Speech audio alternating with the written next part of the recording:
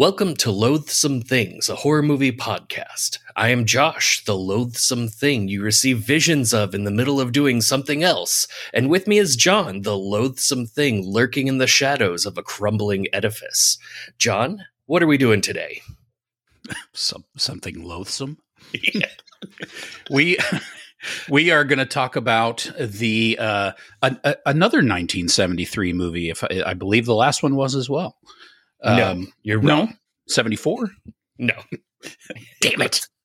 1982. 82? Yeah. Good Lord, I wasn't even close. No. Now I'm wondering what I'm thinking about. You know what? Doesn't matter. We're talking about the 1973 film directed by Nicholas Roeg. The film is called Don't Look Now. Yep. Nicholas Roeg, famously also the director of The Man Who Fell to Earth, yes. Full Body Massage, Erotic Tales Volume 3, The Young Indiana Jones Chronicles, The Adventures of Young Indiana Jones, The Adventures of Young Indiana Jones, Demons of Deception, and Puffball, The Devil's Eyeball. Wow. I didn't know all that crap at the end there. Yeah. What the hell is that? Yeah, his later career got real weird in the 90s and onward. Oh, wow. Yeah, he got involved in some real, both Young Indiana Jones series and the movie. I had no idea. Yeah. And what is this massage crap? What is that? He directed a movie pretty soon after this and The Man Who Fell to Earth called Full Body Massage. And then he directed a segment in Erotic Tales Volume 3. Wow. That's amazing. Yeah. Go out there and find that and watch it and let us know how that is. Wow. He also co-directed Performance with Mick Jagger back in 1970. Oh, yeah. That movie's crazy. He plays two characters in it. Mick Jagger does? Yeah, that movie is wackadoo. Okay. So even before The Man Who Fell to Earth, he was like, yes, I would like to do movies with the leading music people, please. Thank you. Yeah, pretty much, yeah. Yeah. Neat. Yeah, I would like to expose them as the freaks that they are, even though everybody already knows that. Yeah, maybe it was him since he was familiar with Mick Jagger and David Bowie. Maybe he was like, you guys should meet and do a music video together. Yeah, you guys should meet, do a music video, and then get it on. Yeah. Make little Mick Bowie babies. That's right. Possibly what you're thinking of. I noticed this is the same year as a lot of other big deal movies. It's the same year as The Wicker Man, The Exorcist. Those are the two ones at the same time. For context, this movie came out at the height of the giallo genre. It came out after Rosemary's Baby, but it came out before Texas Chainsaw Massacre, before The Omen, Carrie, Suspiria, Black Christmas. It definitely came out before The Brood, and it came out before The Sixth Sense. Yes, it did. Yeah. Wow, it's weird because Basket Case isn't even close to being a 70s movie. It's so 80s. It's very 80s. So there you go. I mean, if there's one thing you can count on, it's me fucking something up bright and early in the episode. It's okay. We definitely are still on our first take. That's right. It's fine. Yeah. Yeah. Now this movie, Don't Look Now, is definitely a horror classic, and it's pretty creepy. Yep. Yeah, it is sufficiently creepy. It's based on a short story by Daphne du Maurier. Yeah, it's. I haven't read the story, but so I'm not sure how close the movie keeps to the story, but it certainly. I mean, however it went in the story, he certainly does a great job of taking it and putting it into the film context. Yeah. Yeah. I mean, it's definitely worth a watch. It's it might be a little bit aged at this point. It might be one of those movies where Millennial and onward viewers might find it a little slow paced, but it's definitely, even then, if even if it's not at the pace that you might want, it's worth watching for the really good scenes that are in it. They're like really, really good moments. And also it obviously has had a huge impact on the genre as a whole. Yeah. I mean, that's true. It does have a very 70s feel, particularly the sound effects are, because I watched it on my computer. So I watched it with headphones so I could hear every little thing. And the sound design is it's pretty strange. Yeah. It's a little over the top. Yeah, there are definitely some artistic decisions going on in here.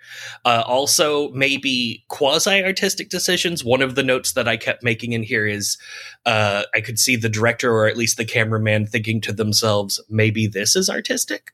Yeah, there's plenty of that. There's plenty of that very paranoid kind of late 60s, early 70s bits where somebody's walking down the street and people are leering creepily through a window or something that which is very Wicker Man-y as well, actually. Yeah. This had pretty good, strong Wicker Man vibes. Like, obviously not trusting what's going on around you. Yeah. That the main characters are going to be dupes in some way. Yeah. Sort of. Yeah. And it features a very young Donald Sutherland at his most lanky and elbowsome and nerdy phase. Yeah, it's weird seeing him so young. Yeah, he's like he is a Q-tip version of Donald Sutherland. It's really yes, that's really special. Yeah, he did, and he did have his hair was pretty glorious, not quite as glorious as the guy from Basket Case, but Dwayne. Yeah. But getting up there. Dwayne's was like, what if a mullet was permed? A per mullet. Yeah, the per mullet. Yeah. So go ahead. Oh no, this is a little bit more classic big white guy hair. Yeah. And I guess we should say early on that we are going to spoil the daylights out of it. So this is definitely one. Generally this is going to be the case. I mean, if you haven't seen the movie, you should stop and go check it out before you listen to us act like idiots about it. But it's as much as any other, this one is certainly one that you don't want to. Yeah, I wouldn't spoil it. I would go see it first. Yeah. Also, odds are that if you haven't seen the movie at this point and you're a fan of the genre to the point that you're listening to us talk about it, you've probably already had it spoiled for you. Yeah, that's true. Because this is legendary. A movie. Yeah, it's legendary, and it's a movie where there is only one scene that actually matters. That's true. That's true. Yeah. As far as anytime you see a horror movie highlights reel, there's one scene in this movie that is always shown. Yeah. Yeah. It's known for another scene, but that one they don't show so often. Yeah. The controversial scene. Yeah. So stop this. Go watch it. There's cool places you can see it, especially if you are a library card holder. So go do that, and then come back and listen to us talk about it a bunch. Yeah, it's available pretty much anywhere. Yep. Yeah, including your video store. Just kidding. That's right. Yeah. All right. Bye. And welcome back. So, John, we're talking about it as spoilers. Yes. Do you have any spoilers for us? Well, the fucking dwarf lady. Yeah, the fucking dwarf lady. The dwarf killer. Yeah. I think is what she's called. People call her online. That was quite. Let me go back. The first time I saw this movie, I was a teenager and was still living at home with my mom, and it was something that was on some night late, and so I just kind of watched it, and even then I was getting the retro vibes, a little bit like this is kind of dated, a little bit awkward and stuff. So when you say that about people even younger than we are, I think that's definitely going to hold true. They're probably going to be like, come on, this is terrible, but it's give it a shot, hang in there. But I stuck with it, and I was young enough that I was still, easily fooled by movies, so I didn't see what was coming a million miles away. Mm-hmm. I imagine as an adult, especially if you've seen enough of these kinds of films, you probably can guess what's going to happen. Yeah. I don't know. Maybe. I don't know. I don't know if your guess is going to be, oh, of course, a dwarf with a crick in her neck is going to turn around and cut him in the neck. Well, when he keeps seeing the figure in red, like lurking around all the corners in Venice, and the couple times that you see her running around, it's clearly a little person, and she has the gait of a dwarf, Yeah, no, we got lots of good footage of his daughter walking around and what that looks like in a red coat, a red Mac, as the film insists on calling it. Yeah. Whereas we can see that is definitely not the same ambulatory situation going on with the killer.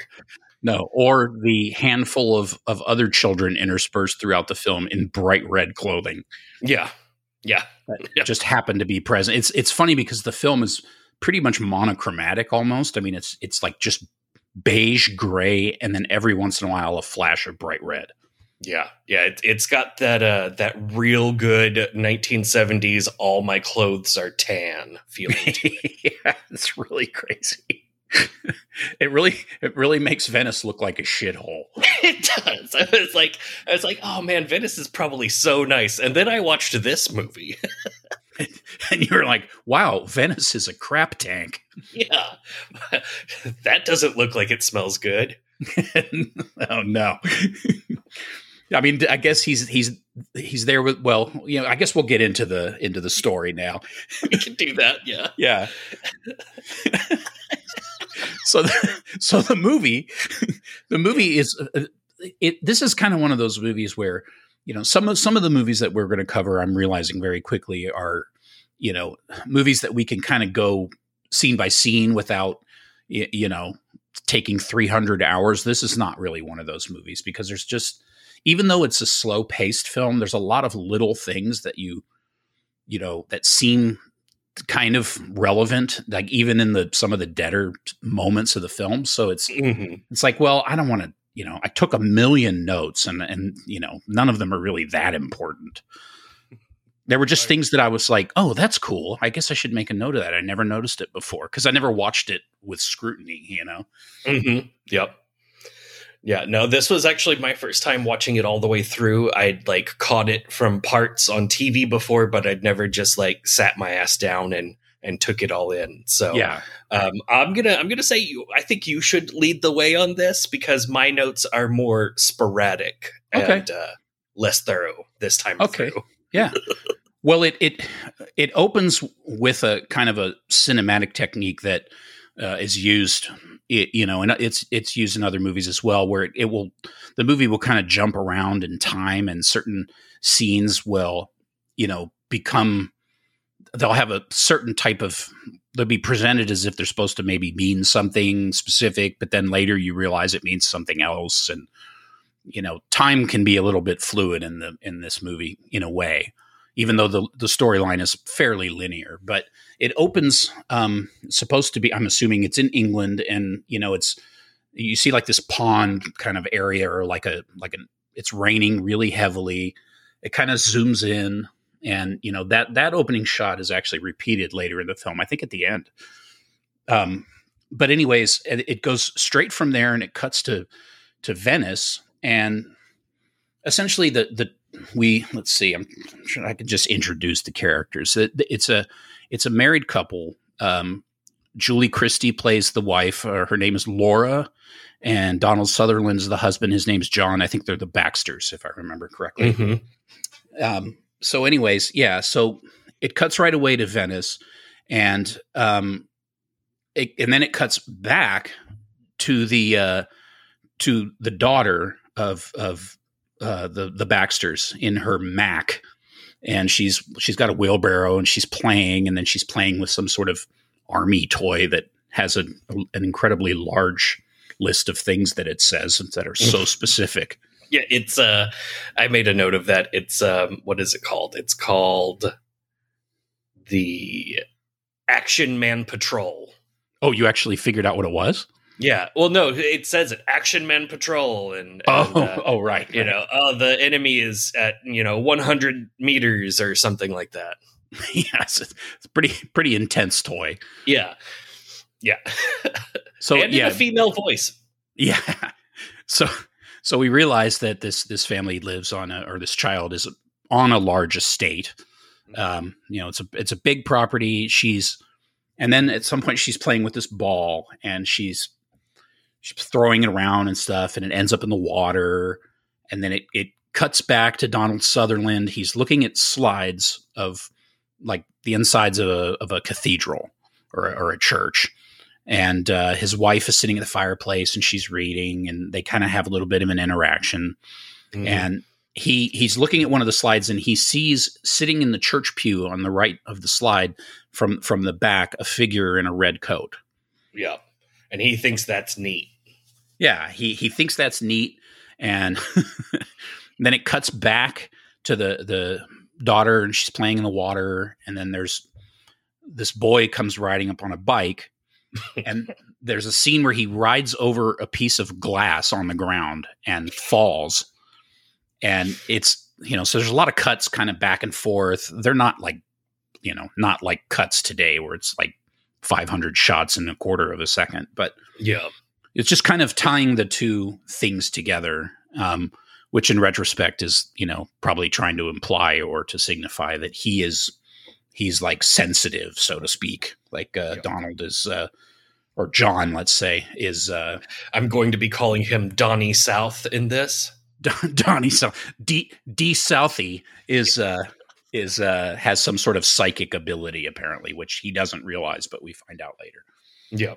Yeah, and part of his interaction with his wife is the fact that the daughter Christine or Christy, I don't remember. Yeah, Julie Christie. Yeah.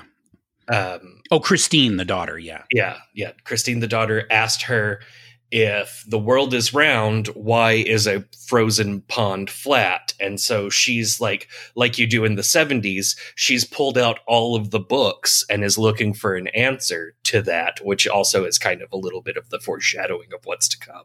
Yes, that's right. Yeah. And also the world is round. Just let's get that out of the way. Yeah, the world is round. They even say it there. They're like, oh yeah, no, this lake has like 3 degrees of difference from one shore to the next. That's so great. Yeah. It's so ridiculously specific. Yeah. So and then at one point, Donald Sutherland tosses, I don't even know what it is, but he tosses something to his wife. And it's a really bad throw, and he spills a glass of water. It breaks. He cuts himself, and then it cuts right away to the daughter throwing the ball back in the water, and then back to Donnie South, and he looks at his slide, and his blood has dripped right on the location of where the person is sitting with their back to the pew in the red, and it kind of like runs across the slide. Mm-hmm. The blood, which was a nice little, very subtle foreshadowing. Yeah. And he sees that, and he then premonites the bad thing and runs outside. Yeah, he appears to like suddenly have some flash of what the fuck is going on, and he runs outside right away, concerned, and his wife's like, "What the hell's going on?" And he gets out there. And he finds his daughter in the water. They're covered in mud. She's dead. Yep. And then we begin with the tremendous amount of moaning. Yeah. He even the scene of him going into the water is weird because he goes into the water with full gusto, and then he kind of just stops for a while, and he's just there standing in the water, just not doing anything. And then he goes in, comes up with the daughter, is covered in mud, has a very hard time getting back to shore, and is just making lots of mouth noise. Also, the sound design on this scene is really weird because it goes from like dark brooding music to at a certain point, there's just harps playing happily, which I guess signifies that the daughter's soul is going to heaven. Yeah, I'm not sure. It was maybe trying to make some spiritual connection between her death and his. I don't know. I don't know. I have no idea. Yeah. And in there, the son was calling for help, and we saw that the son was trying to check the tires on his bicycle, and that he'd pulled a piece of glass out of his bicycle, and that his hand was bleeding. So that's just in there too. Yeah. And don't get too attached to the son. I mean, well, they certainly aren't. Yeah, the daughter's done already, and then the son, you pretty much don't see him too much. He's the children are really, for as cut up as they seem to be about the daughter dying, they really don't seem to give a shit at all. Yeah, not really. He certainly doesn't. No. It's so weird. It's like they're the worst parents. Yeah, no. I have a note in here later on. Like, there was a certain point during the movie where I was like, where the hell is their son? Because after this scene, he's got the daughter. It's not fully realized that she's dead, but it's heavily implied. Yeah. There's even a scene where, like, the wife finally figures out that something's wrong eventually by looking out the window and sees him and screams like she's afraid of him. Yeah, you hear the horrible scream. Yeah, and then that whole scene is over, and all of a sudden, we are in Venice. Yay! Yeah, wintry gray Venice. Yep. Yeah, and they're working on the old moldering bricks of a building, and on the version I was watching, I put on closed captions because a lot of Italian was being spoke, and every time someone said anything in Italian, the closed captionings put in brackets "speaking Italian." Yeah, they don't translate it for some reason. I was like, oh, damn it. So this whole movie where lots of Italian is spoke, there's no translation. So there's a whole layer of this movie that I do not understand because I don't speak Italian. Yeah, there's several minutes of just per portocare, chicken paturi. Yep. Especially for the hotel staff, which we'll get to. Oh my God. But yeah, the hotel staff is very strange, and I have no idea what their problem is. Well, I think what it is the guy that's running the hotel is the cousin of the guy that runs the Hotel Broslin in New York. He's Italian. Yeah, his cousin from back home, Italy. Hey, run the hotel. Hey, Dirty Lou, you sound familiar. Oh my God. Yeah. Same guy. Maybe this is the guy from Hotel Broslin, but this is, 10 years earlier, back whenever he was still a respectable hotelier. A respectable hotelier with a really bad wig. Yeah, and a staff that's just kind of also there. I don't know. Just a bunch of bumbling Italians. Yeah. Hey, what do you send it around for? Yeah. And one guy that guards the door and has an English accent for some reason. Yeah, that was like his summer job. I mean, his summer job. Yeah. I don't know. It's very strange. But yeah, so they're in Venice now. Donnie South's not giving a fuck about no dead daughters. He's just got to fix some Catholic edifice going on. Yeah, that's just, gotta fix it. It's broke. Yeah, and the scene switches to where they're in I wouldn't say an Italian restaurant just because it's a restaurant in Italy. It's just a restaurant in Italy. Yeah, it doesn't seem to have any particular. Yeah, it's just a restaurant. Exactly. Yeah, just continental food, maybe. I don't know. Yeah, that's kind of formal look that all restaurants seem to have back then. Yeah. And his wife is there, and they're talking about slides to the point that he's even, like, later in the scene, we see that he's still looking at the same slide of the inside of the church with the red hooded figure sitting in a pew. Mm-hmm. So it makes it feel like not a lot of time has passed because he's still on the same job. Like, he's still thinking about the same thing, working on the same thing. Yeah, that's true. And there's that one little bit. There's a bit where he hears he hears something and he sees was it a rat outside or something? I guess we'll get to that. Or no, I think we already passed that up, did we? No. I think that's later when him and his wife are walking around at night, and he stops and there's a rat, and she's like, "Oh fuck, I'm getting out of here." Oh, this is okay. I know what it was. They're sitting at the table, and he says, "Man, it's really cold in here." Oh yeah, and so he opens a window in winter. Yeah, I don't know what's going on. I didn't understand that. Yeah. Throws the windows open, and apparently there's like a gale outside. Yeah. Well, because it's also the doors are open, and so when he opened the window, it caused a cross breeze, which flung some shard into an old lady's eyeball, to which his response was to close the door, go back to his table, pretend nothing ever happened, and move on with his day.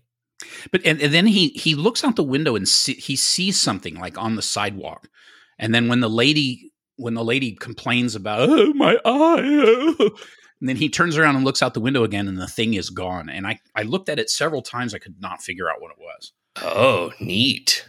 I thought it was a rat. I have no idea, but it's for some reason it seemed like it was supposed to matter, but I have no clue what it was. Yeah. Huh. Interesting. Yeah. So then, so the lady with the thing in her eye goes super dramatic. And it takes forever, too. Yeah.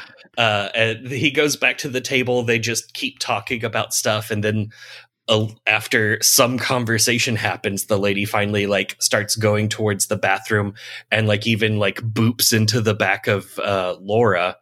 And so then they go to the wrong place, and Laura decides that she should get up and help the two old ladies get shit out of their eye. Yeah. And so she goes into the bathroom, and we discover that the one without shit in her eye is totally blind. Yeah, is totally blind, and also there is in her eye.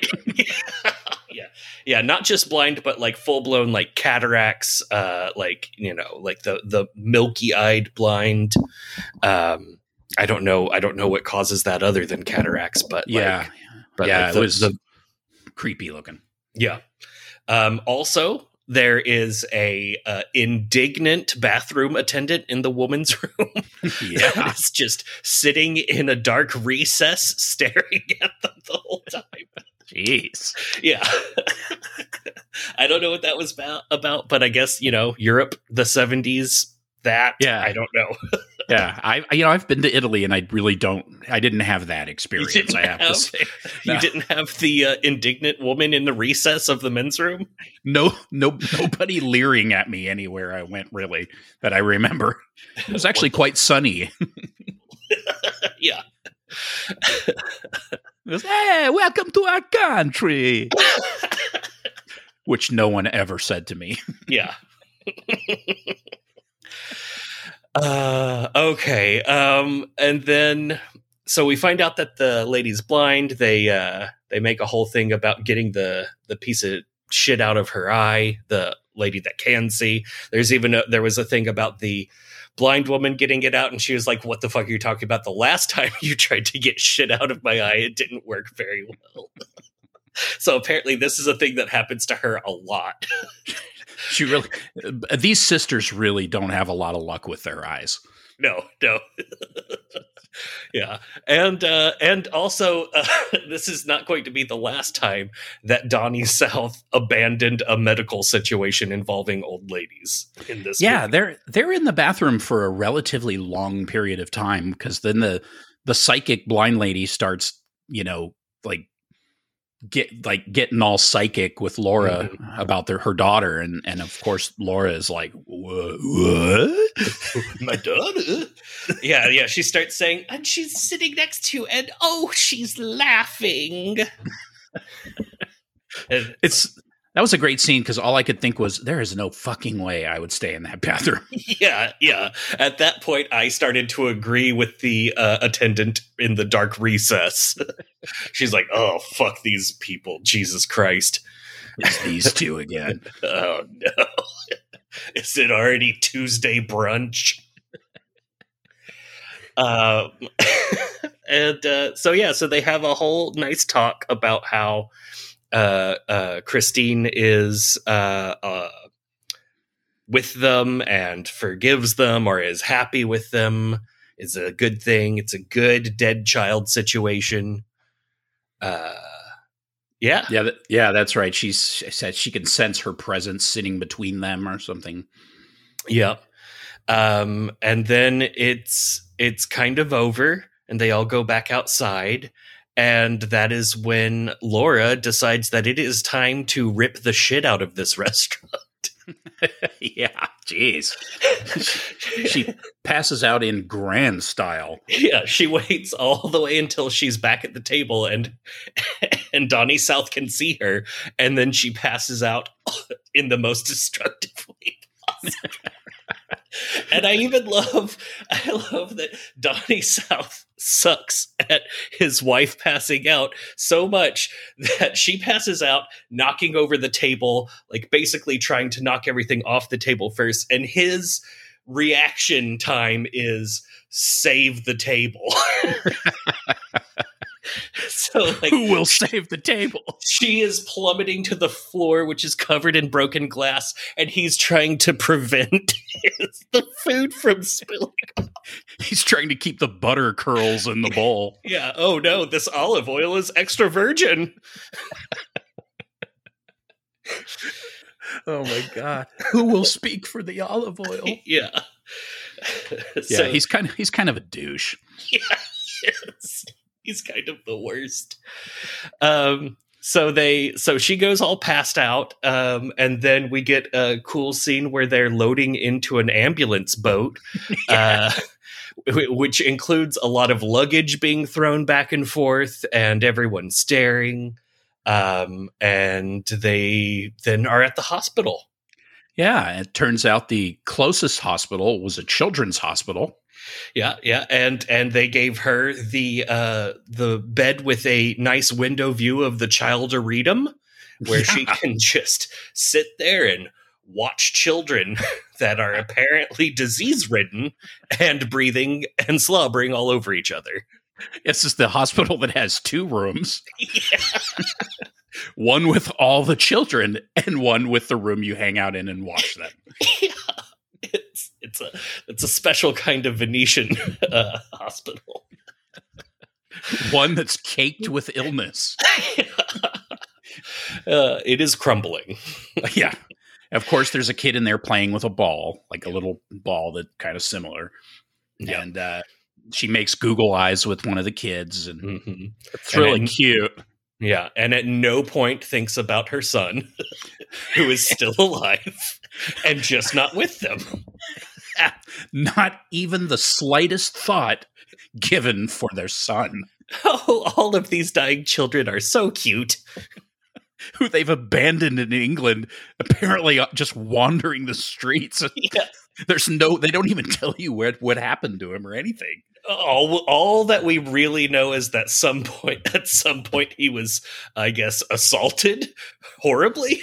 Yeah.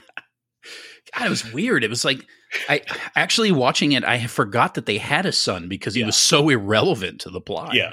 Yeah. These people, they're definitely not attachment parents. Jeez. Yeah. They well, she's all joyous. Yeah, she's all happy. Yeah, she's blissing out. She's living her best life now. And he shows up and he tells her all about it, all about how Christine is still with us. And he's like, bullshit. I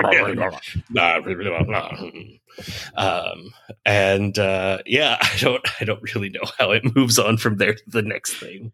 Well, he basically comes to take her out of the hospital because she's doing okay. She says she's feeling great. You know, ever since she's talked to these ladies, she's super excited. And so they're walking through the streets of Venice, and he's doing his and as they're walking along, they come across. Let's see, we actually see another kid with a red ball, of course, just in case you don't want to. Yeah, go ahead. Oh no, I was going to say that they get in the boat and they start like floating around Venice like you do. Oh, that's right. They're in a boat. They're not walking. Yeah, and they come across what we can tell is a crime scene because there's one guy that's supposedly dusting for fingerprints by pouring out like a 5-pound size bag of fingerprint dust on one spot on the railing. And meanwhile, people in Italian that are up on a balcony are yelling in Italian to the Italian boat driver who is yelling back at them. And everyone's yelling Italian at each other. And Donnie South tries to get in there by also yelling Italian.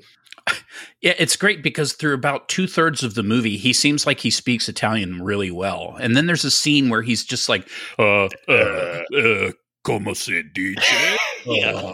How do you say Italy? It's like I guess we just chalk it up to he's panicking. I don't know. Yeah, that was a really good scene too because he's speaking bad Italian to a lady that doesn't speak English. So she goes to get her sister, who also does not speak English. Just 3 people bumbling for like a minute and a half.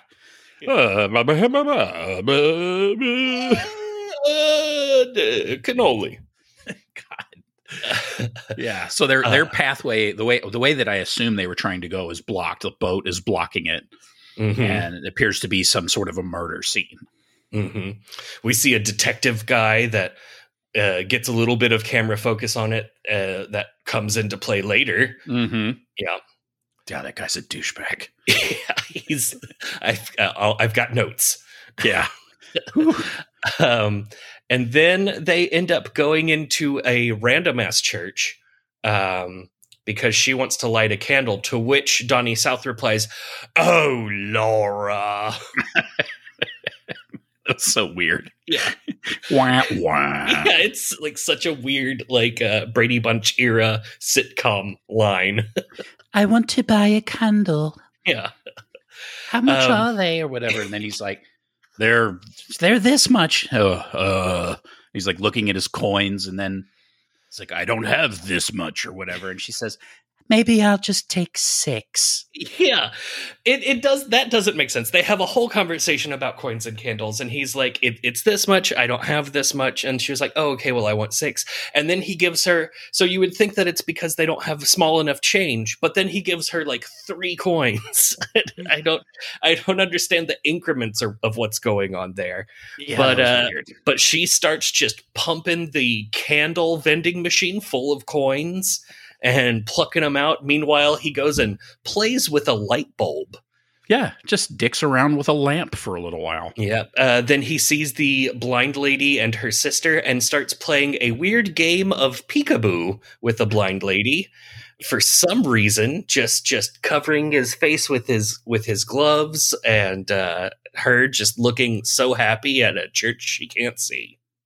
Yeah, that was a weird scene. Yeah. Then his wife comes up behind him, accuses him of his weird peekaboo pose being him praying, at which point he realizes that he is an hour and a half late. That's right. Yeah, somewhere he has an appointment with a really creepy bishop. Yeah, he had an appointment with the creepy bishop an hour and a half ago. He was too busy playing peekaboo with a blind lady. Yeah. He was not in a hurry up until this moment. And they have a whole scene. The bishop is just there. I put priest. I don't know the ranks. Yeah. And his wife kisses his ring. There's a lot of, this scene is very strange because there's a lot of weird focus. Like at one point he opens up his robe to pull something out of it, and the camera like zooms in on like what's going on in his clothes. And there's a lot of attention paid to like what he's wearing and stuff. And I don't know why.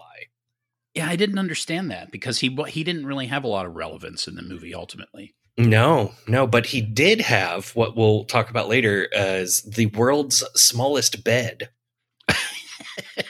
It's like a plank with a tiny mattress. It is itty bitty, and he sleeps in it.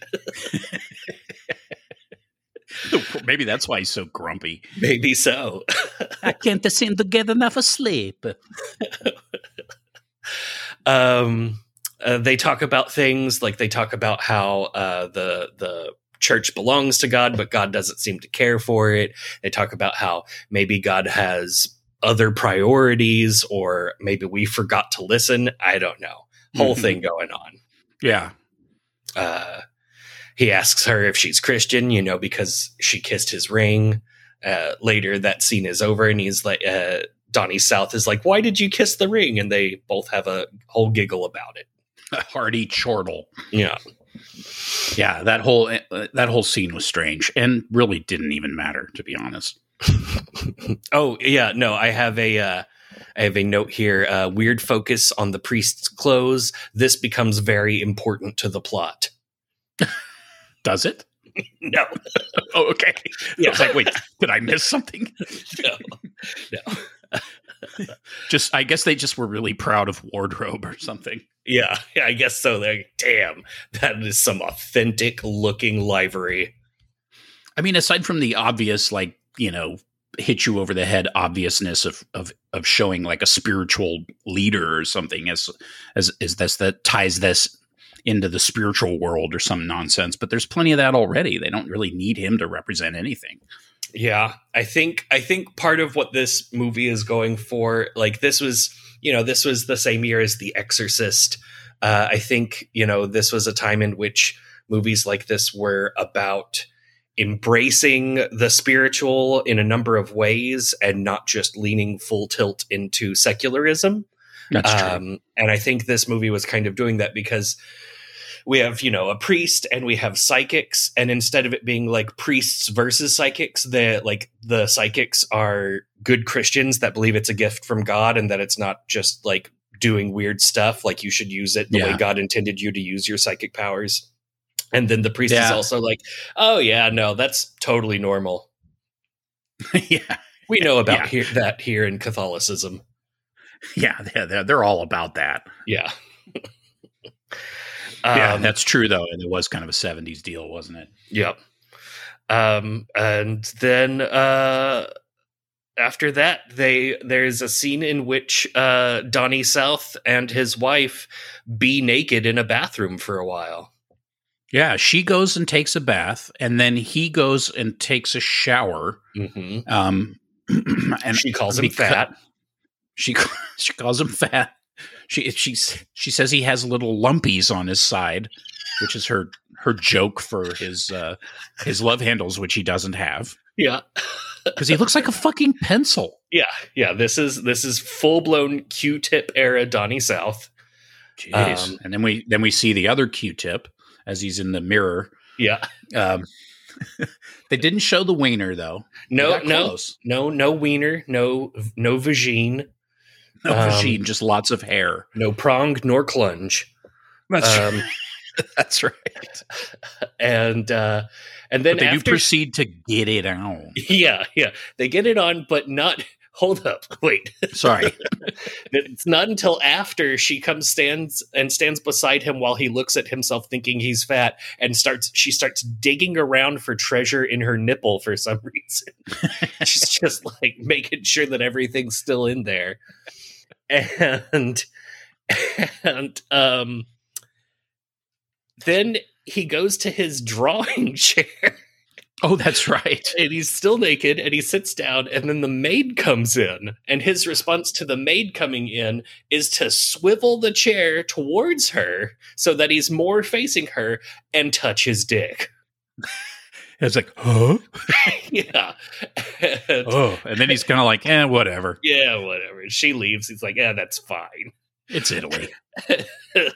We don't see that maid again until later when she's coming out of the bathroom having obviously just finished taking a shit. It's so weird. Yeah. These stabs at humor in this film are so strange. It's very, very weird. She says, isn't it a miracle I didn't hurt myself fainting? He says, the unconscious mind reacts faster. And that's, like what I was talking about with the secularism versus spiritualism. Yeah. I think that was like a little nod to it. But yes, then in fact, they do, I would say, have sex.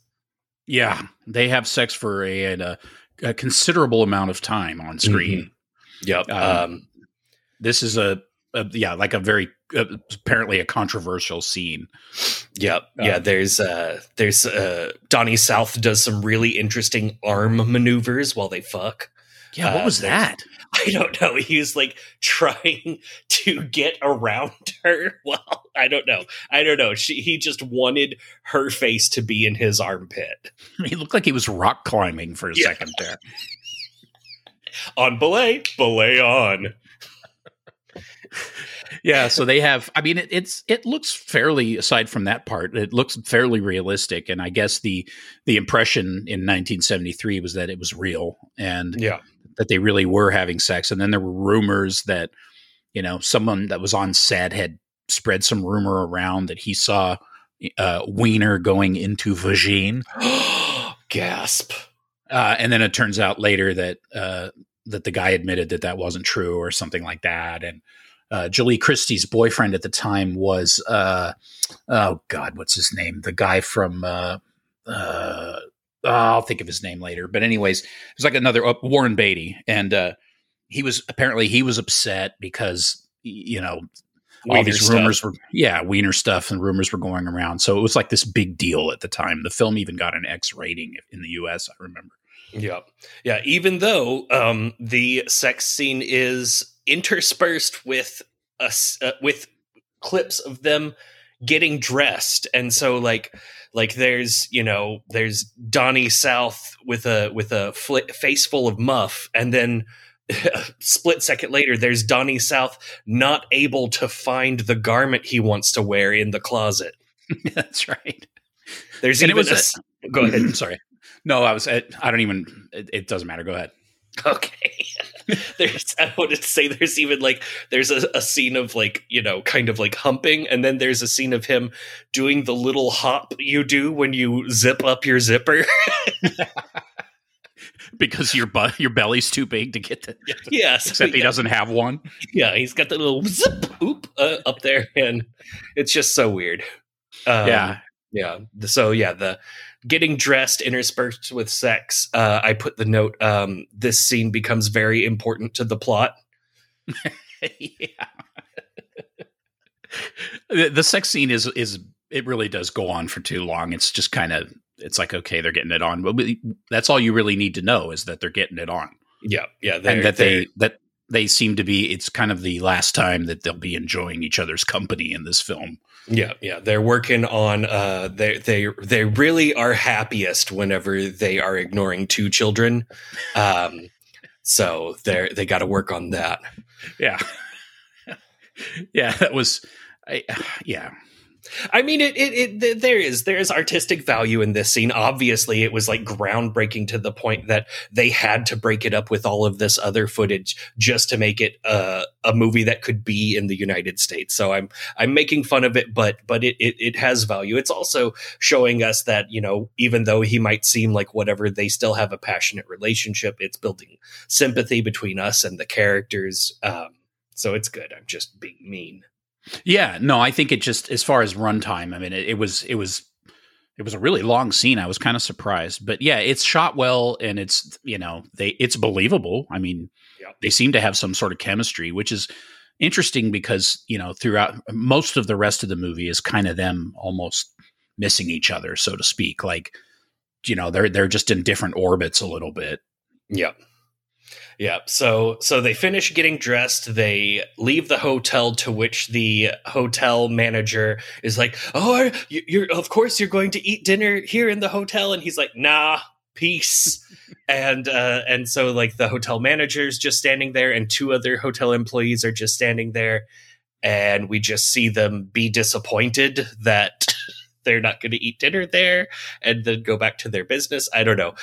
I don't know why this hotel staff is so weird or what their deal is. It's very strange. It seemed like it was kind of like the joke was kind of that, they were the last guests in the hotel that would otherwise be closed for the season. And I got the impression that they were maybe keeping it open just a day or two extra just for them. So maybe so. Yeah, so when the guy, he's like, "Hey, you want the table by the window?" or whatever the hell he says. Yeah. Just assuming they're going to eat there, and then Donnie South is like, "Oh no, we're going to eat oot tonight." Yeah.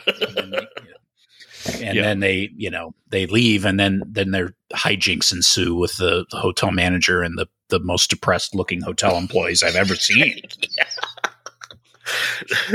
I should have never left Hotel Broslin. God, I thought that person by the door was going to start crying. But I curled all the butter. Oh no! The nice Americans, why? Oh my God! Who will wear corduroy in front of me now?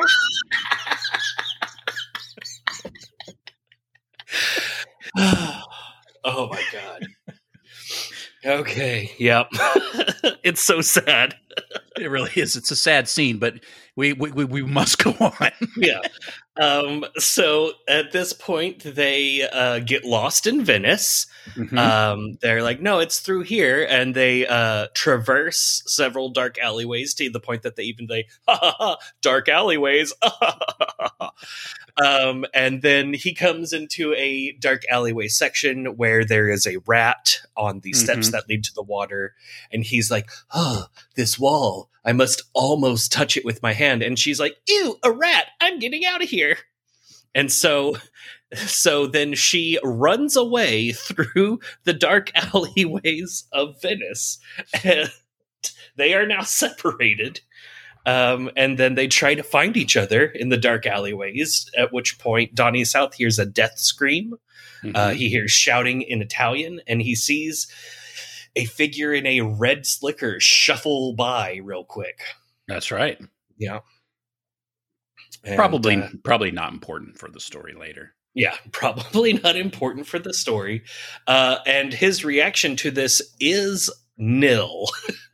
Yeah.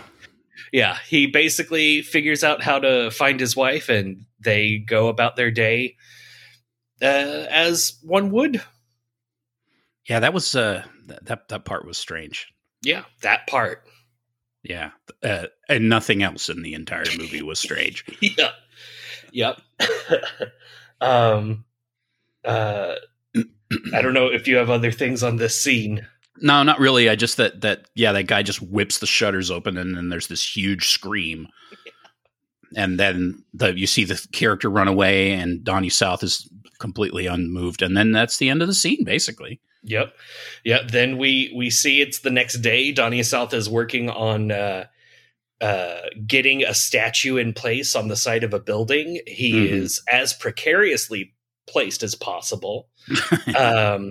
And his wife, for some reason, has come to his workplace that day and is just standing, watching him almost die by falling, looking entirely bored. And the statue has a bag over it. It kind of looks like there's blood on the bag. Ooh. This whole scene, I put a note, becomes very important to the plot. There's even a scene in which he's yelling in Italian at another guy because there is a bag a rope lazily draped over the statue bag, and they're yelling at each other about how to get it off. And then he just spends a good 30 seconds of screen time being terrible at removing a rope from on top of a bag. Jeez. Yeah, it's real torturous. It's like, you fool, this rope, I'll take it off.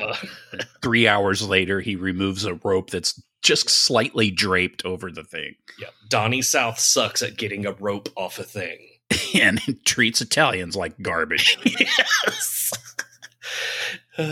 Meanwhile, Laura has wandered off because she's bored, and she just happened to wander off in the same direction as the sister ladies.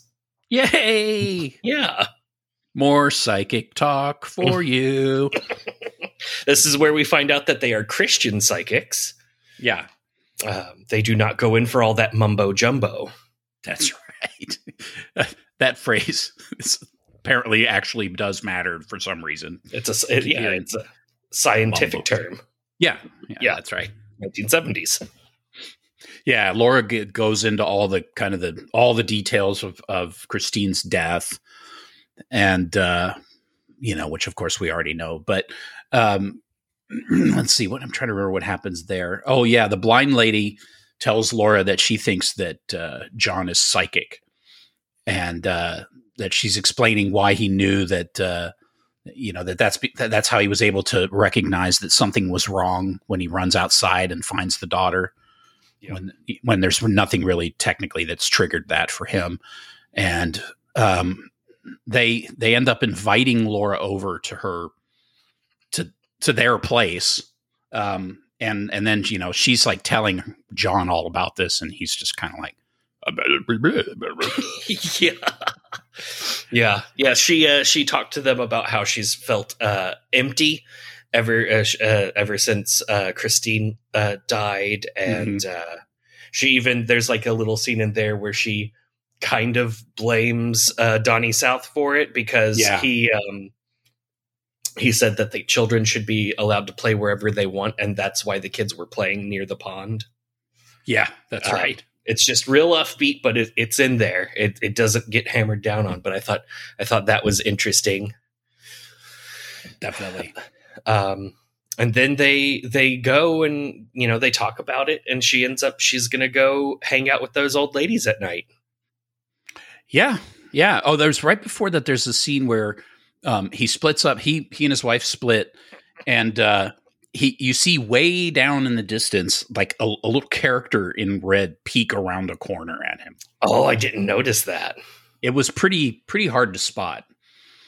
Nice. I think I only saw it because it was on a computer monitor. If I'd seen it on the TV, I probably would have missed it. Yep. Yeah. I watched this on TV. I'll have to look for all of the little missing things again. Yeah. And by that, I mean never watch this movie again, probably.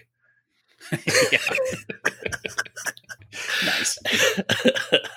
And yeah, so they split up, and he decides to go get drunk while she's hanging out with psychics.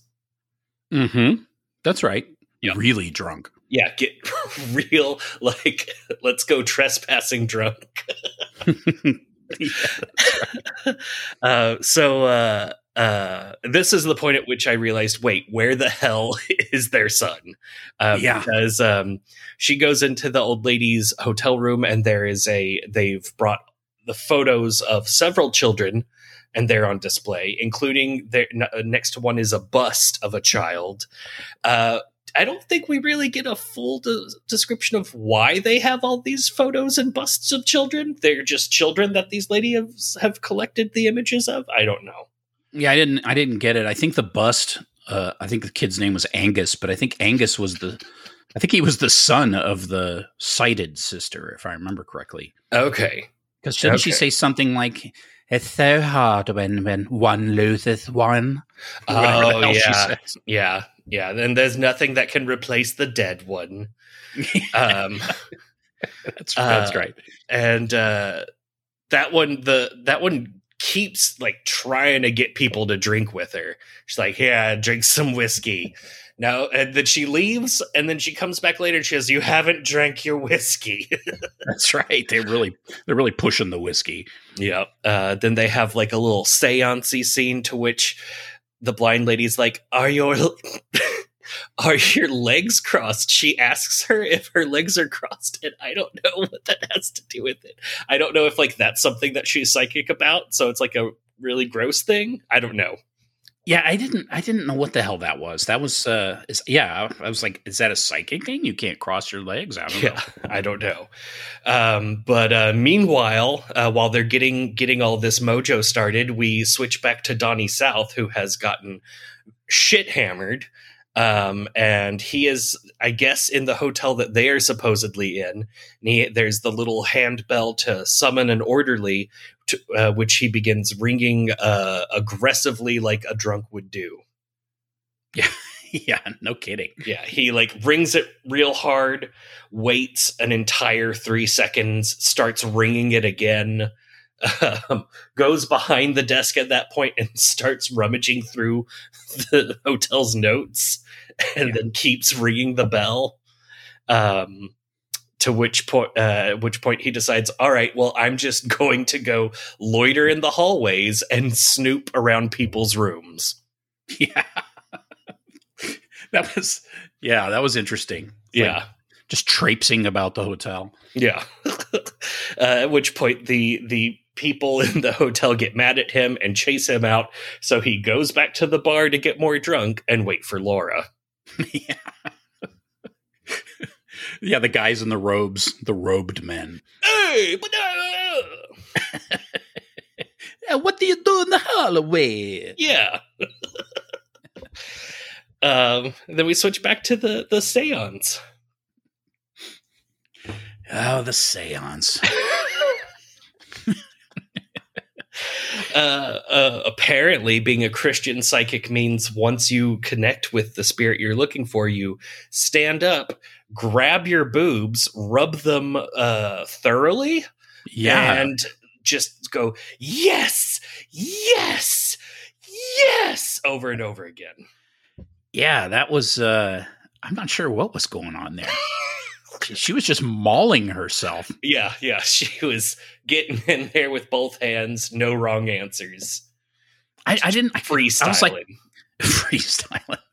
I couldn't tell if that was supposed to be like, does this have something to do with them having sex earlier, but that didn't make any sense. It was just that's just some psychic thing, I guess. Yep. Boob mashing. Yeah. Check out these crystal balls. Or orgasmically screaming. Yeah. God, I would have been out the door, man. Yeah. And then I don't really know. At a certain point, she does leave. Yeah, that's true. Yeah, it gets too much for her, I guess. Yeah, because the psychic flips the fuck out. Yeah. Which becomes a pretty common theme for her throughout the rest of the movie. Jeez, yeah. And she goes back and finds Donnie South, and they go back home. To which point it is made obvious that she is like happy about what happened and, like chatty and trying to tell him all the cool things. And he is drunk. She's telling him his life's in danger. And all of these things. You're a lightened psychic. And he's like, I feel sick. She's like, oh, but things are so great. And Christine loves us. And maybe we shouldn't be in Venice. And he's like, I think I have to go throw up. And he does. He does. And then this is, for me, the greatest moment in the whole movie. He comes back from vomiting for a while. And he says, I wouldn't go in there for a couple of minutes if I were you. I haven't thrown up for 10 years. So it's like, it really didn't sound like a 10-year throw up. It's like it's been building up and it must. It's like an unattended fire hose. Yeah. It's like, oh, you might not want to go in there. I just took a big stanky old throat dump. Yeah, that was interesting. I wonder if that was in the script. I know. Well, it must have been, because later it becomes very important to the plot. Big old throat dump. Oh, Lordy. And so now that he has vomited sufficiently for the first time in 10 years, please don't go to the bathroom. Then they get in a little disagreement about whether or not psychic is cool. And he convinces her, or she gets to the point where she's like, maybe I should start taking my pills again. And he's like, yes, take your pills again. Here, they're right over here. And he he gets her some water. He's like, please take your pills again. Yeah, that was, he was a little too eager for that. Yeah. Perhaps I should take my pills again. Yes. Yeah. So like all the way up until this point, she's been, okay, psychics, but she's actually been happier. And he's just like, ugh, no. Yeah. And then she takes a pill and asks him, hey, could you take some time off of work? Maybe a couple of weeks. Mm-hmm. Yeah. Just put the whole entire job on hold. Yeah. And that becomes like a weird conversation that doesn't get resolved. And then there's a phone call. That's right. To which we see it switches between him on the phone saying hello and someone else on a phone somewhere else saying hello, switching back to Donnie South, hello. The person at somewhere else, hello. And it just keeps going for a while. For no reason. For no reason. I don't know why it was like that. Is that how phones worked in 1973? I guess. Hello? Takes a minute for the connection to catch up. I don't know. It was so intense. Yeah. And so we find out that's the headmaster from the son who we forgot they had's school. Yep. And he's just had a little accident. It's just no need to be alarmed. Yeah. Yeah. Is it late there? I don't know. Is it late because there are so many time zones away? Yeah, in Europe time zone. Jeez. And yeah, it turns out their son has been at boarding school this whole time, which, okay, now we know. We get, is this where we get a flash of what's wrong with the kid and we see he has a huge, disgusting zit wound on his forehead? I think that comes later. Oh, okay. Okay. It looks like someone has taken a hammer to his forehead and ruined him as a individual personality. Yeah, that's like, and somebody has installed a golf ball under a skin flap on his forehead. Yeah, it's pretty gory. Yeah, he definitely bumped his noggin. Yeah, it's good. Jeez. So they decide that she needs to go back to England, where they are obviously from, based on their accents. And then there's a whole thing with the hotel manager yelling at them about their stuff. We get a long camera sequences of ugly boats spewing smoke into the air. That's right. And then she's totes gone. She is totes gone. Yep. And when you are a Donnie South and people that you love go away, what do you do? It's time to go back to work. Back to work. Yep. Back to the church. Yep. So we're back at the church. He's there. The bishop or the priest or whatever the guy is there. All the Italians are there. Yep. Every Italian. He's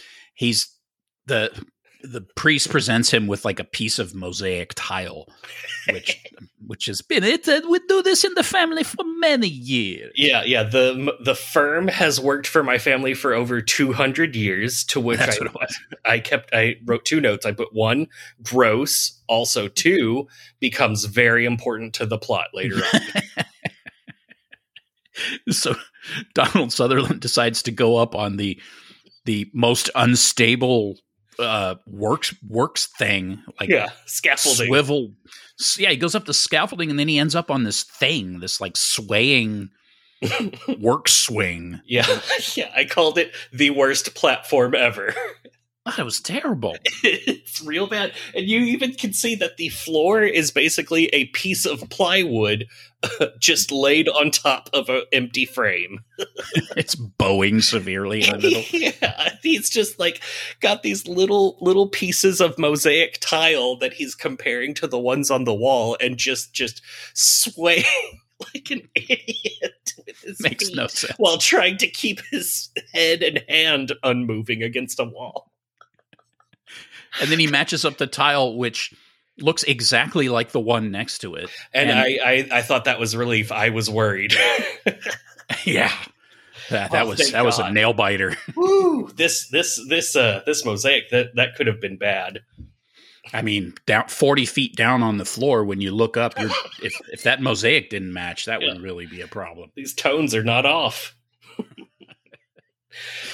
And then all scaffolding hell breaks loose. Yeah, a board out of nowhere, a board from heaven crashes into his shitty platform, spills mosaic tiles everywhere, and then we get an amazing sequence of Donnie South dangling. And just hanging, swinging. Yeah. Making, so many moaning noises.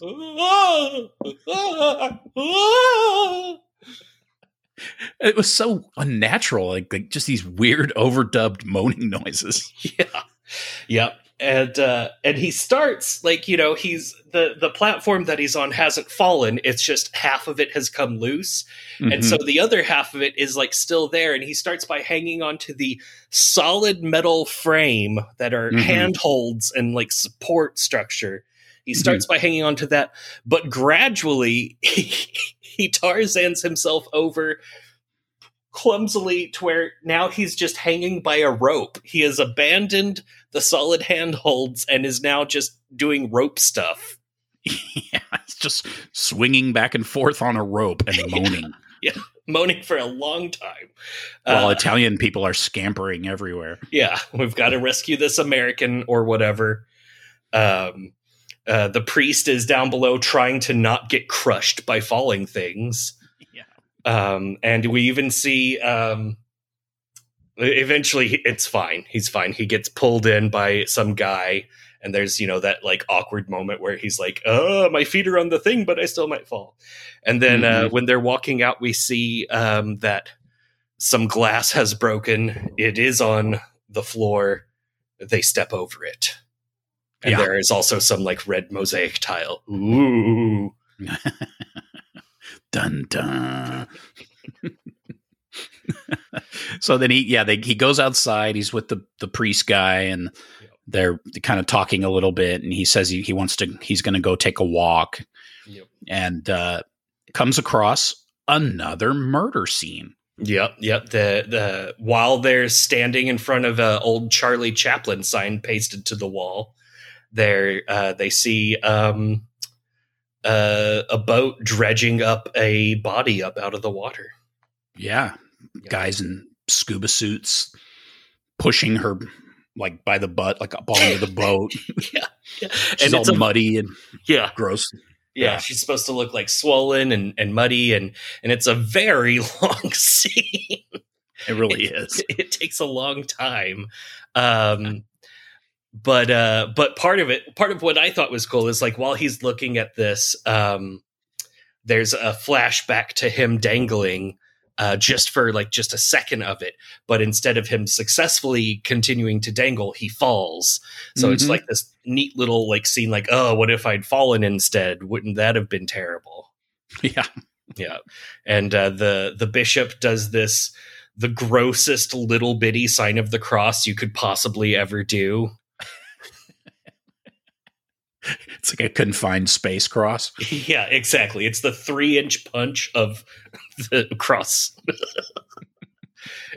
The Father and the Son and the 3-inch punch. That's right. Yeah. Yeah. And that happens.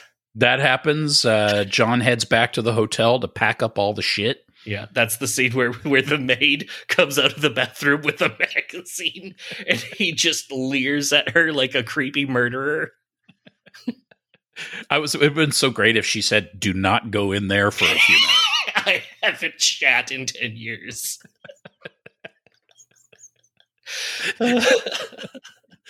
I wouldn't go in there if I were you. I wouldn't go into there if I was you. This scene becomes very important to the plot. We see Donnie South sucks at picking up a tube of toothpaste. Which is important to the plot. Packs up some stuff, gets on a boat, and while he's on the boat, he sees another boat going the other way, and on that boat is his wife and the two sisters, the psychic Christian sisters. They're all standing very posedly on a boat going the opposite direction. So Donnie South turns out sucks at chasing a boat from a different boat. Yeah. They're all decked in black. They look pretty somber. Mm-hmm. And he's, obviously surprised to see his wife, hasn't actually gone to England. So he goes to chase after the boat, and it's the most inept chase. Except for maybe the one coming up at the end of the movie. Yeah. Where he runs into a boat cabin. Oh my God. Shin level for no reason. Yeah. So I've never seen someone try to chase another boat from a boat that they're not driving. Just, oh wait, let me try to run after that boat. Yeah.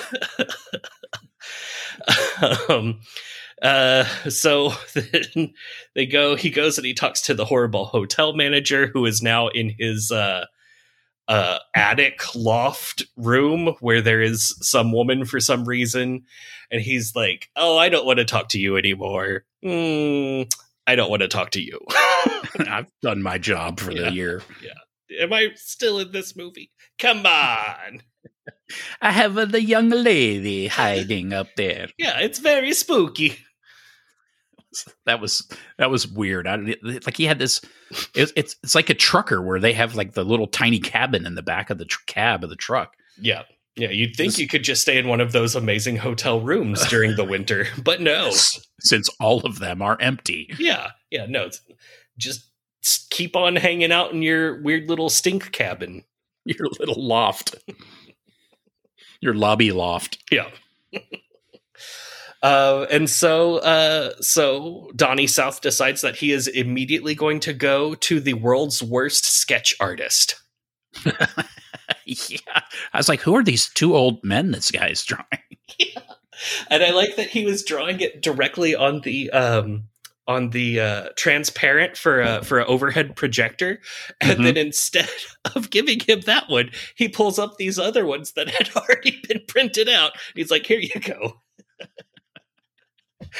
Yeah, so he's gone to the police station to try to get the police to help him find his wife, apparently, because he saw her on the boat, and he wants them to help him find where the two sisters are, I guess, if I remember correctly. Yeah, he's like worried that like she'd been brainwashed a little bit by them or whatever.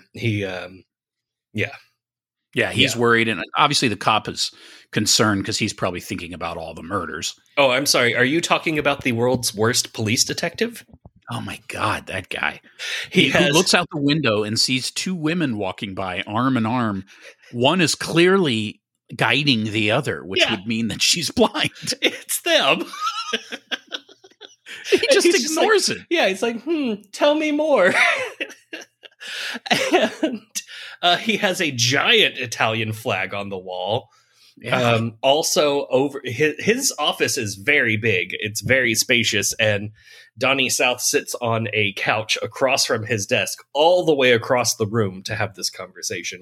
Yeah, it's like 30 feet away. Yeah, and above the couch is a giant painting of the future's Detective Sipowicz from NYPD Blue. Which I thought was incredible. It just gives more psychic foresight for this movie.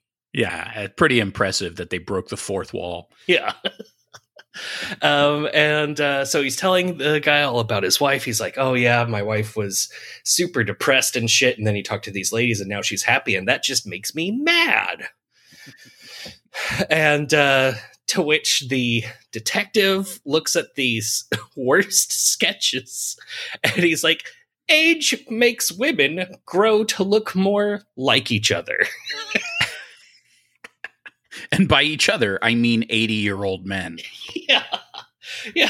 He's like, when as men decay, they become more distinct, but women converge. To which Donnie South replies, I hadn't thought about it.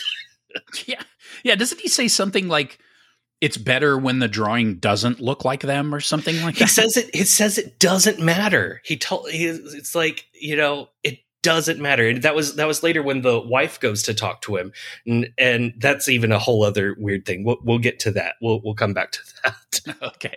Yeah. And he's asking Donnie South what he's worried about. He's like, well, there's a killer on the loose. My wife is not a woman. And the detective is like, yes, of course. I hadn't thought. There must be more. And then we see that the detective, instead of taking notes this whole time, has been drawing like over the sketch to make it look like a shitty monster. I don't know. Yeah, he's a really bad cop. He's so bad at being a cop. Oh my god. Yeah, and then Donnie South leaves. He's traversing the walkways, bridges, and canals of Venice. Mm-hmm. Some guys following him. He's got the worst tail ever. Yeah, this becomes very important to the plot. Yeah. And Donnie South makes his way to a hotel where he continues to be a real piece of shit whenever he gets a bell in his hand. Yeah, no kidding. Yeah, this is where he has that conversation with the two ladies where suddenly he cannot speak Italian. Yeah. Yeah. The bumbling conversation. Yeah. Where go ahead. Yeah, well, he gets the ladies to let him into the room where the sisters were staying, except they're gone. Yeah. Gasp. They've left. They've packed up their shit and left. Yeah. Yep. It's a very long scene. At that point, the guy that's following him shows up and thanks him and shows him his murder squad card. Yeah, what was that? He wanted them to lead him to where the sisters were staying? Is that what that was about? I guess so. I don't know. Murder That squad. made no sense. Murder squad. Yeah. And then he continues to follow Donnie South around. Donnie South goes to some Catholic place where the bishop is. Mm-hmm. He talks to a nun while in the front of the shot is a giant, really cool Pope statue. Yeah. He goes to see the priest. It's a weird, awkward. The priest is already in a meeting with some lady. We just see a room in which there's a lady talking to the priest and another priest, and the other priest is like playing with paperwork. Mm-hmm. This becomes very important to the plot. And then we see the murder squad guy is now trying to casually lean against a fireplace because he is the worst spy ever. I don't know. It's so weird. Yeah, that whole part is pointless. Yeah. And then he meets up with the bishop finally, and basically it just ends with him asking to use the guy's phone. Yeah. And then he calls the kid's school, his kid's school, and Laura is in England. Oh, what a shock! But no, you're not giving this scene its due. That's when we see the golf ball. Yeah, I think that's when we see the golf ball. But we also see he calls the boarding school and he talks to some lady who proceeds to tell him everything there is to know about how well his son is doing. And right. Only after talking to him for a long time about how his son is fine, she's like, oh, by the way, I'm sure you'd rather just talk to your wife instead of me. She's been standing next to me this whole time. Here she is. Now that I've told you everything you want to know. Yeah. She's just been listening to me tell you about your son. Here she is. Yeah. So they agree she's coming back that same day or whatever. Yep. And he's obviously confused, doesn't know what the hell's going on. Yeah, he's confused that she's still in England. He doesn't understand. Yeah. And then next thing you know, he's back at the police station because of his shenanigans, the sisters were arrested. Wait. It's like, what? I put Donnie South sucks at not getting nice little old ladies arrested.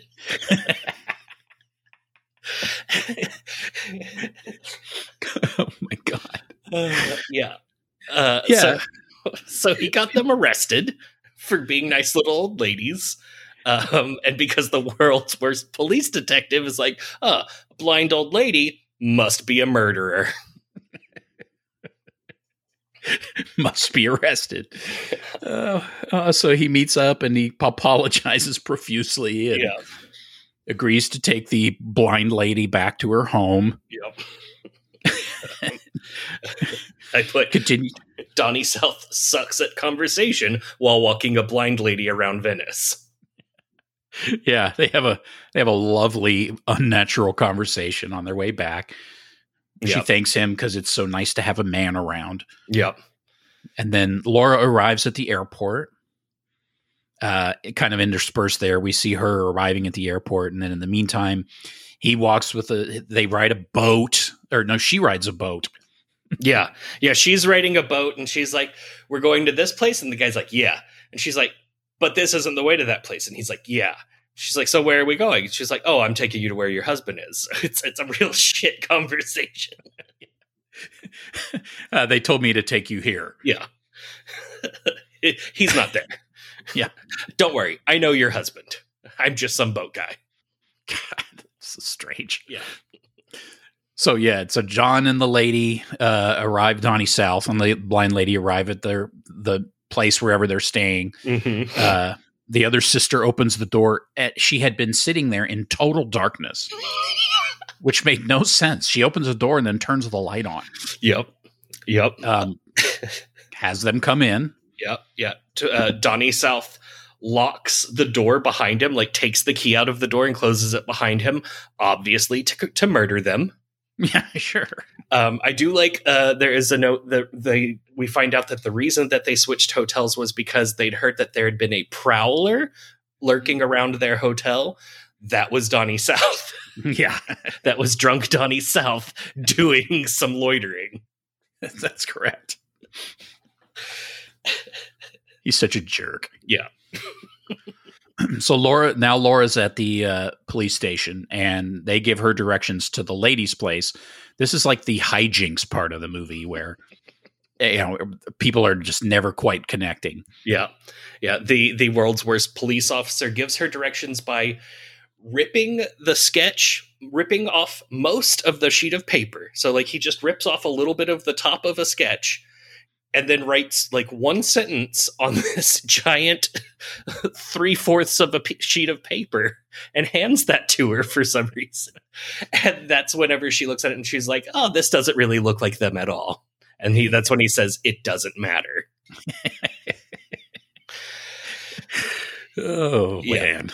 Yeah, that makes no sense. He also gives her back the photograph that Donnie South left. It's a photo of her. And now for some reason, her face is all smudged off of it. Yeah, that's what I thought too. Yeah. That was right. Okay, that's what I thought. Yeah.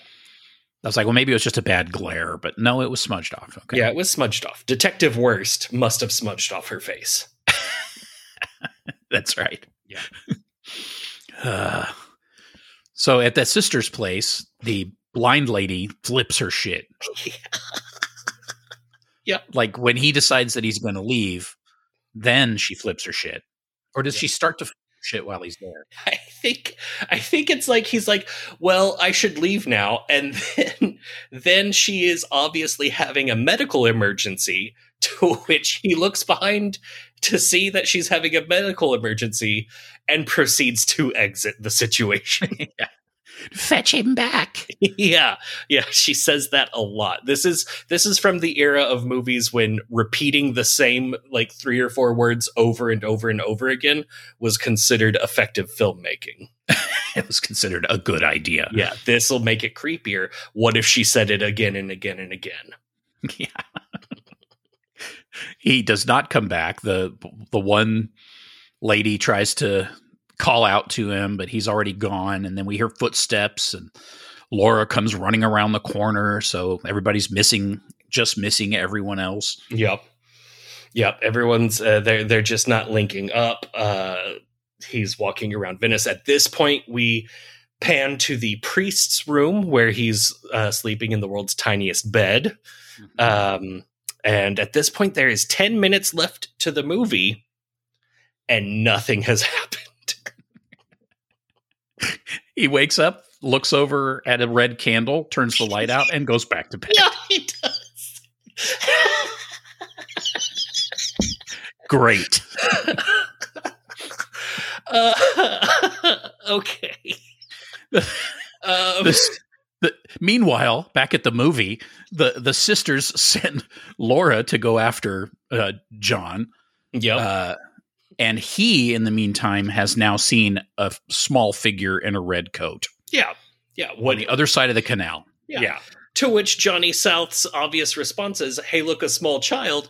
I will chase it around the dark nighttime streets of Venice and call out to it, 'Come here. Hey, wait.'" Like he's now convinced it's his daughter, I guess. I don't know what exactly. Yeah. But he chases a small hooded person that you could reasonably assume is a child. Yeah. So gives chase to a child that is trying to escape him. Yeah, they scamper over boats and docks, and he runs like full frontal runs right into the cabin of a boat for no reason. Yeah. Like he doesn't supposed to be, I guess that he didn't see it or something, but he just runs right into it. Yeah, and at a certain point, they're running, and the small cloaked figure runs through a iron gate, and so when he gets there, he closes and locks the gate behind him so that the child he's chasing cannot escape. Donnie South, obvious murderer. Child murderer. Yeah. We then move to a 1980s music video level scene with Smoke Machine. Yeah. Yeah. Even swirling on the floor and stuff. Yeah. Yeah. It's real good. That was a little odd. Yeah. And then he just keeps going deeper into the building, and then at some point saying, "I'm coming." There's like a small window, like a transom or something above one of the doorways, and he can see he sees like the cloak, and he hears the yeah. Well, yeah, and it's supposed to be like crying, like it's sad. Maybe. Yeah, whimpering. Yeah, that's right. Yeah, not laughing. And then he's like, "I'm a friend. I won't hurt you. Come on." You know, things that you say to a child that you've just chased through the streets of a strange city at night. Yeah. Into the set of a rock video. Yeah. Meanwhile, Laura has gotten to the gate that he locked behind him. She's reaching her arm through the gate and she says, "Darlings," plural, like two darlings. Yeah. Yeah. That. Yeah. Yep. Sure. Why not? Mm-hmm. She can't get in, and then we cut back for the money shot. Yep. So he goes up the stairs to where the whimpering cloaked figure is, and comes in, and I forget what he says to her when he gets up there. He's like, "I'm a friend. I won't hurt you. Come on." That's right. Okay. Yeah. And he says something, and then the figure turns around, and shock! It's a really old female dwarf. Yep. It is a small person who either has a crick in her neck or is shaking her head no. I'm not really sure, but either way, it was effectively creepy. Yeah, I think she's shaking her head no. I forget what it was he says. He says something that's kind of open-ended. Yeah. Go ahead. Yeah, I think maybe he's implying, I don't remember what it was he said, but he says something, so she shakes her head no, and then he's, obviously shocked, and then she whips out she whips out a big old knife. Yeah. Yeah. And hacks him in the throat. Yeah. Yeah, gets a real good shot at that neck. It looked pretty. It was actually a pretty good effect. She hacks him, but then the blood looked ridiculous. Yeah. Looked like red frosting. At this point, it starts flashing to all of the other scenes in the movie. There's big old church bell sounds. So there's, the all of the, like, the blood in the slide from the beginning of the movie, and even like whenever he's like bleeding and convulsing on the floor, and his big old dumb foot breaks the transom window, and then that pairs up with the pane of glass that his son rode his bike over. We even get a flashback to him doing weird arm stuff while having sex. That's right. And yeah, his life and his revelation way too late that he is indeed psychic and was in danger flashes before his eyes. Yep. Yeah, I guess. Surprise, you're dead. Yeah, I guess that's what was happening. I don't know. I feel like in this scene, little baby M. Night Shyamalan was like, what if a movie did actual foreshadowing? What if I will all use my red. movies? Yeah. Yeah. Yes. I called it a synchronicity montage. Yeah. It's like, what if foreshadowing was actually after shadowing, where now we go back and play all the things that we thought of as foreshadowing to show you that it was foreshadowed. Yeah, that's right. I will say, though, that scene is pretty creepy when she turns around. Oh, absolutely. Because you're like, I guess, because I didn't come at it not knowing. I came at it with the movie spoiled for me. I guess at that point, there's supposed to be hope left that it is Christine. Okay. I guess so. I mean, I think at that point, most people have got to know that it's not good. Yeah. But I think the payoff is that, you have no idea. Like, even if you suspect it's a little person, she looks so striking. And that look on her face is just priceless. Yeah. She's pretty great. Yeah, it is a highly effective scene, especially because without this scene, it would have not been a horror movie at all. Yeah, that's true. It would have just been a weird drama. Yeah, up until this moment. Yeah, up until this moment, there's been no real like horror movie business. Yeah, and then I guess the implication is that obviously that the dwarf has been going around drowning women in canals, but for some reason feels the need to kill him, which doesn't make any sense. I guess because he's following her. Yeah, I guess because he chased her back. Maybe that's like her little like hiding spot. Yeah, because when he gets in the room, she's got her face kind of like Blair Witch style, like her face is in the corner. Yeah, up against the wall, which was pretty cool. Yeah. And you're like, dude, really? You're going to fall for this? Yeah. Here, let me come in more. But yeah, I mean, it's a highly effective scene. It's just like out of nowhere. And is it a knife or is it like a shaving razor? I don't know. She does it real good. She like whips that thing out of her pocket, like while she's shaking her head, and she's just like, I'm going to get you. Yeah. I just assumed it was a knife, but it could have been like a straight razor or something. It looked pretty substantial. Yeah. Yeah.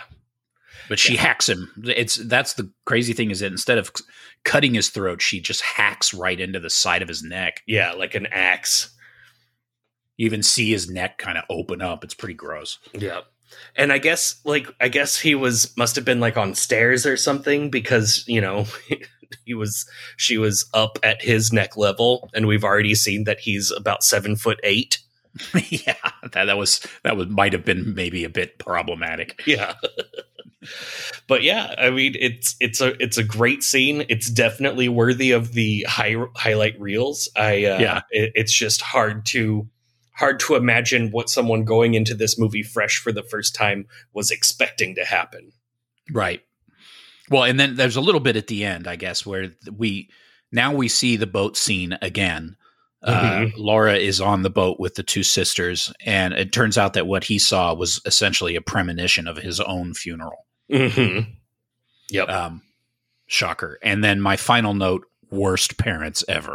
Yeah, terrible, terrible parents. Because, you see, even on the funeral boat, there's no son. The kid is not there. He is not there for his dad's funeral. She's like, you stay at school, honey. Try not to get assaulted so much. I'm going to go bury your dad. I'm going to go bury your dad in the horrible city that killed him. Yeah. That he's not from. Yeah. Yeah. No, I mean, this movie is at times exceptionally boring, but it's also very interesting. There is some real artistry that goes into it, and the ending is totally nuts. Yeah, the ending's bad shit for sure. It's very well known for the ending, which has probably traumatized thousands of people. Yep. Yeah. Yeah, I mentioned this before. This is growing up. My mom told me this is the scariest movie that has ever existed. Yeah, a lot of people feel that way about it, which is funny because it really isn't scary at all until the end. I mean, it is. Well, it is kind of creepy. I mean, there are moments that are that and maybe in the 70s it felt more authentic. Yep. Now of course it's impossible to separate the fact that it's the 70s as you're watching it because Yep. It's not the 70s. Yeah. And it's very much of the 70s. It's a 70s style, the coloring, the sound, the way the film stock has aged and all that kind of stuff. It just, it just has that, the acting, the goofy sound design and, things that film directors won't do now unless they're trying to ape the 70s. Yep. Yeah. Yeah. It was definitely, you can see the, stylistic transition in this movie, and you can absolutely see the effect that it's had on movies since then. Like mm-hmm. there's a lot of stuff in here. I would say that possibly Cronenberg's The Brood is like basically a sequel to this. Because all of those kids have single color bright slickers, are gross when they turn around and want to kill you. That's right. Yeah. Yeah, boy, that's a hell of a movie too. Yeah. And of course, I was watching this with my significant other, and she'd never seen it before. She didn't know what to expect. It hadn't been spoiled for her. So watching this movie all the way through, she was like, okay, I get it. He's actually dead this whole time, right? No? Okay. She's actually dead this whole time? No? Okay. So you can see the expectations. You can see what, Lil M. Night Shyamalan was thinking whenever he watched this movie and ended up making The Sixth Sense, which is kind of like watching this movie, but with different things that happen. Yeah, but with Bruce Willis. Yeah, Bruce Willis. A shinier upgrade over Donnie South. Yeah, much less hair. Yeah. But yeah, this is pretty good. I enjoyed it. I enjoyed getting to experience it more than enjoying the movie in its fullness. But I definitely enjoyed the impact that it's had on the movies that have come since. Yeah, I mean, it definitely has holds a good place in the horror world. And if you're a horror movie fan, it's definitely one you want to see if you haven't already. I do think it was. As you had said, it runs a little long. It's not, there's just, there's no reason for it to run that long because ultimately the story is fairly simple. Yep. I think it would have been a lot more effective if those points were hit, more quickly. I mean, it was just tightened up. I think it would have helped, but I don't know what the hell was tightened up in the 70s. Not much. Yeah, no. And this was an era of, long horror movies. They hadn't figured out that if a horror movie goes over 90 minutes, it's harder and harder to keep that running. We're now entering a phase of movies where they'll occasionally spill out of 90 minutes because of it being a special kind of horror movie. But this was not that era. Yeah. Yeah, this was a horror movie. Yeah, make it 2 hours. Yeah, these were Hollywood productions, and they had Hollywood money, Hollywood actors, and stuff behind them. I mean, obviously this wasn't a big budget movie, but I mean, it was a studio production. I think it's a Paramount film, and it's it's just it was a different world back then. Yeah, a scary world. Yeah, And a little very bit dirty. yeah, and a boring world. It's somewhat boring. Yeah, a little and bit boring. people bled strawberry milk. I have a sequel idea for this movie, and that is Don't Look Now 2, Look Who's Looking Now. And it has moved to New York. We find out that the now modern day Detective Sipowicz from NYPD Blue is going to be on the case, and it turns out that the baby conceived by John and Laura in this movie is now a dwarf murderer running around the streets of New York in bright blue, because NYPD Blue. It's an NYPD Blue and Don't Look Now crossover sequel. And of course, at some point you're going to prominently feature the Croslin Hotel. Yeah, the Broslin Hotel. Broslin. And I'm sure Kiefer Sutherland will be in there. Fantastic. Yes, it turns out they only have 24 hours to solve this case. 24 hours to not be killed by a dwarf in blue. Yeah. I mean, that's going to be box office gold. That's going to be the good stuff. That's where we get the awards. Oh man. Woo. All right, so I guess final thoughts on the movie before we rank it. I enjoyed it. It's the first time I've watched it where I was really like, I mean, watching it on the computer is always a different experience. So it was seeing it up close and kind of being more aware of the artistic and stylistic choices and stuff like that. And having seen so many more horror films since the last time I saw this. I mean, it's been probably 10 years. And then compared to the first time when, I didn't really know what to think, but then that last scene just messed me up because I wasn't expecting it. I enjoyed it. It was, I think, like we had said, it's a little long. It's it's got some issues, but overall, I think it's a interesting horror film. It's got a kind of a unique take, and the performances are good for the most part, and I liked it. Yep. How about you?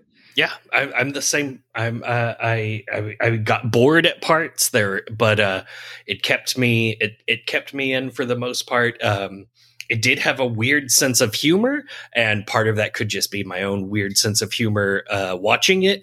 But there were lots of things that whenever the tension wasn't there, I was able to laugh at the weird nonsense going on. Mm-hmm. So it has watchability. It has that legacy. It has those artistic qualities that are in there. I fully enjoyed it. So for me, I'm going to give it a 5 out of 5. If it wasn't such a famous big deal movie that was important to other movies that came afterwards, I might not give it a 5, but I don't feel like doing a hot take and throwing this a 3 out of 5. Right. Yeah. It's funny. Yeah, it's funny. I going into this, I just assumed I would give it a 5, and after rewatching it, I think I'm going to give it a 4 out of 5. Ooh. I think the payoff is cool. It's definitely an iconic scene. The sex scene, the drama that goes along with the sex scene doesn't. I mean, in 2021, it's just like whatever. Yeah. So it's hard to, I get it, but at the same time, it's just whatever. But I like it. I like the feel of it. It does drag a little bit, and I think it could have been a little bit tighter. So as much as I think it hits a lot of cool notes, I don't know that it necessarily is just hits all the notes for me. Yep. Yeah, I'm thinking about it like like people. There's famously a modern day pitcher that said. Babe Ruth is considered the greatest baseball player of all time, but he would suck at baseball today. I could easily strike out Babe Ruth every single time. I think it's like that. If I'm grading this movie based on today's standards, I would say a 3, but like based on the time that it was and what it's meant to the thing as a whole, it's a whole different thing, but I suck at ratings. Well, they're subjective, so it's whatever. Yep. Okay, so that gives us a 9 out of 10. Mm-hmm. That's pretty cool. I would say if you have seen this movie now and you've listened to us talk about it, give us your hot take on the film. You can find us on a variety of social media platforms. The next time we record, I will have a list ready so I can tell you what those are. Because I don't have that right now. But look for us all over the place. We are at Loathsome Things Podcast somewhere, and you'll be able to find us, maybe. Yeah, we're on Twitter, Facebook. Yeah. And do you want to tell the nice people what we'll be watching next time? Yeah. So next time up, we're going to pick a new movie. And it's one that I had seen the trailer for and had kind of just forgotten about it. It didn't look very impressive to me. But then I had read some articles that kind of sparked my interest, and I figured it was worth checking out. So what we're going to watch is a film called The Empty Man. Yeah, The Empty Man. I've been seeing stuff around about it. It looks interesting. It does. If you watch the trailer, and I've read this in several reviews, if you base your desire to watch this entirely on the trailer, you're probably not going to be interested unless you're a teenager, because it looks like, one of those tall man ripoff or some sort of creepypasta type thing, which in and of itself is fine, but it didn't look particularly interesting. It looked kind of routine, like Candyman or something, but like a riff on that. And I'm sure those elements are in there, but it sounds like it's a totally different kind of thing, and that the trailer didn't really do a good job of kind of giving you an idea what you're going to see. So I'm looking forward to it. Yeah, me too. It's also part of that group of modern horror movies that are like, oh no, we want to blow way past 90 minutes. So, yeah, it is a long one. So that'll be good. We'll get to compare a old long horror movie to a new long horror movie. That's true. Yeah. And it would be fun to do something new that we haven't seen either. Yeah. Up to this point, it's all been things that we've both been pretty familiar with. So this will be a fresh take. All our own. Right. That's right. So look forward to that. If you want to, go ahead and watch that movie before you start listening to that. We should be releasing that in 2 weeks. Yeah. Thanks for listening, guys.